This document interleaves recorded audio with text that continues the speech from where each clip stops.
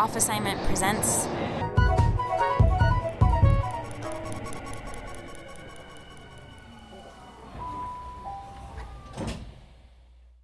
Under the Influence, The Brontë Sisters and the Lonely Moors of Haworth by Chelsea Ennen, read by Kate Essig.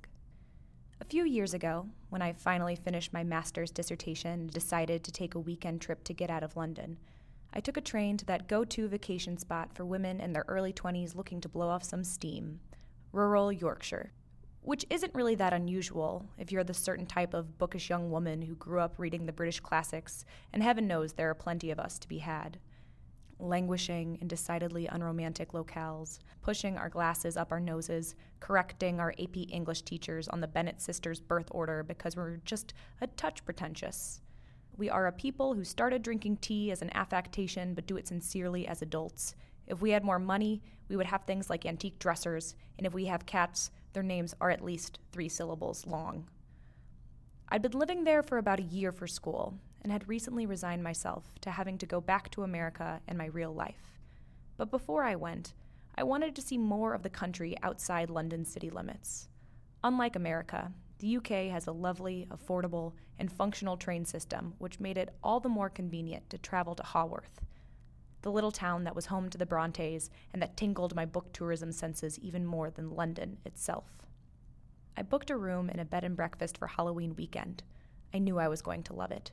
My favorite holiday, cobblestone streets, sheep. It was going to be the best weekend ever. My reaction when I actually showed up? I can't think of any experience in my life that has so perfectly matched my overhyped expectations. The town of Haworth looks more or less like it has for the past several hundred years, which is to say, like a fairy tale town. Ancient stone buildings, cobblestone streets, adorable shops that aren't plastic or touristy, pubs full of locals, a tea shop where I chatted with a teenage waitress about her plans to study English literature at university, and yes, fields of sheep. Of course, the Brontë fixtures, the church, the parsonage, the eerily beautiful overcrowded graveyard, the very pub where Bramwell Brontë died, were the best parts of town. The parsonage in particular, which sits on the edge of the little village and faces a field with a couple friendly ponies, was full of extraordinary Brontë artifacts. Much of the original furniture, one of Charlotte's actual dresses up on a tiny, they were all so tiny, mannequin, and bits of the fantasy stories they wrote together as children. And then I left the village and ventured into the Penistone Hill County Park, the national park that encompasses the moors surrounding Haworth. If there's a single image that can conjure all of the Brontë sisters, and I guess technically their brother Branwell too, but whatever, it's women walking across the Yorkshire moors. Cathy searching for Heathcliff, Jane leaving the Rochester house, Helen Graham arriving at Weldfell Hall. Still, no matter how many PBS Masterpiece Theater movies you watch or times you Google it, it's hard to have a conception of what moor means. It's like a field, but there are hills and rocks, not a lot of trees, but also kind of intense shrubbery. I wish I could do a better job of explaining them now that I've seen them in person, but everything I can think of falls flat. The rolling hills and fields stretch on as far as you can see. The very terrain makes you feel like you're always following something, looking for something. It drives you to describe it, and then drives you to judge yourself for your paltry attempts at description. The Brontes had no choice but to become brilliant writers. Only a brilliant writer can evoke that landscape without sounding like a self-indulgent hack, though their detractors do describe them as such. On my first hike, I passed another young woman, maybe a few years older than I was, leading 3 mismatched mutts who had clearly just come from their morning game of fetch on the hills. I thought about how much I'd like to have her life. It was easy to imagine Cathy and Heathcliff as kids, staying far from the house from dawn till dusk, or Jane Eyre leaving Mr. Rochester. The landscape is symbolic of everything. The magic when you hike far enough to find the little brook, the exhaustion of tackling the numerous hills, the gorgeous, clear, and sunny day, the bug that gave me a painful bite on the arm. But of course, it's all well and good to be philosophical about a space that couldn't represent to me exactly what it did to the Brontes at the time. Sure, I had practical clothes and shoes, an iPhone, and modern medicine to fix up my bug bite. But more than that, I had the freedom to romanticize Haworth and the moors because I had the freedom to leave. It sounds so obvious on its head. Of course, no one finds the place where they're from to be very remarkable. But one of the many fascinating bits of information you will learn if you visit the excellent museum at the Brontë parsonage — no, you can't make your living working there. Yes, I already asked. They are all volunteers and there is a long wait list — is how bleak life in Haworth was at the time.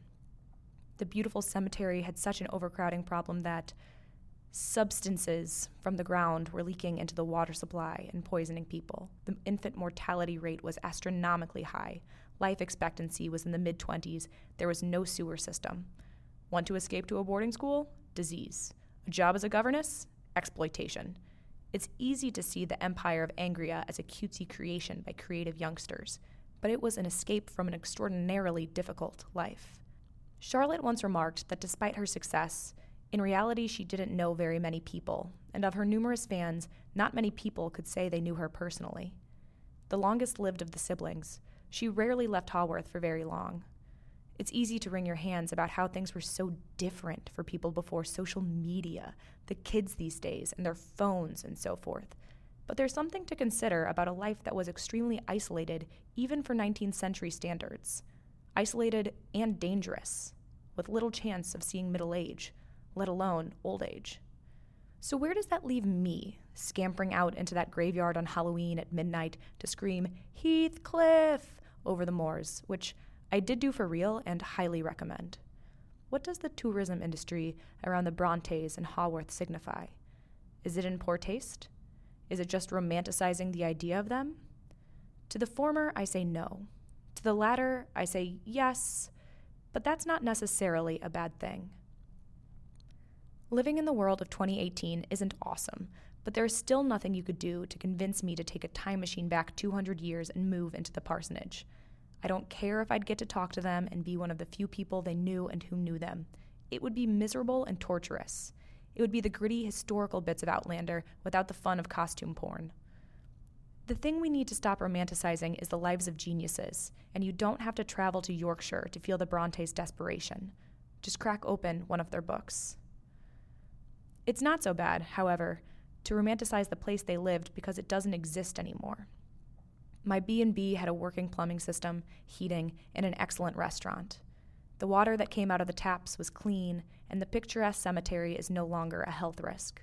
I saw plenty of residents over the age of 40, and they looked perfectly healthy.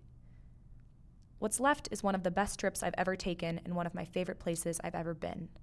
I have a silver bracelet with Haworth's geographic coordinates etched on it, and every so often I idly look up local real estate prices, just to see. The realistic context I learned in the museum stuck with me just as much as the majesty of the locale. All the locals I spoke with were proud of their little town's history and happy that places wanted to come and visit. Granted, the book tourism crowd is a pretty tame one, which probably helps there. We aren't ones to take chunks of things home with us. Go to Haworth. Pretend to hear your lover magically calling to you from across the moors. Have a pint at Branwell's favorite pub. There isn't a way to feel closer to the Brontes and their books than that, and for that, we should be grateful. They never lost sight of the beauty around them, even in their circumstances. Why should we?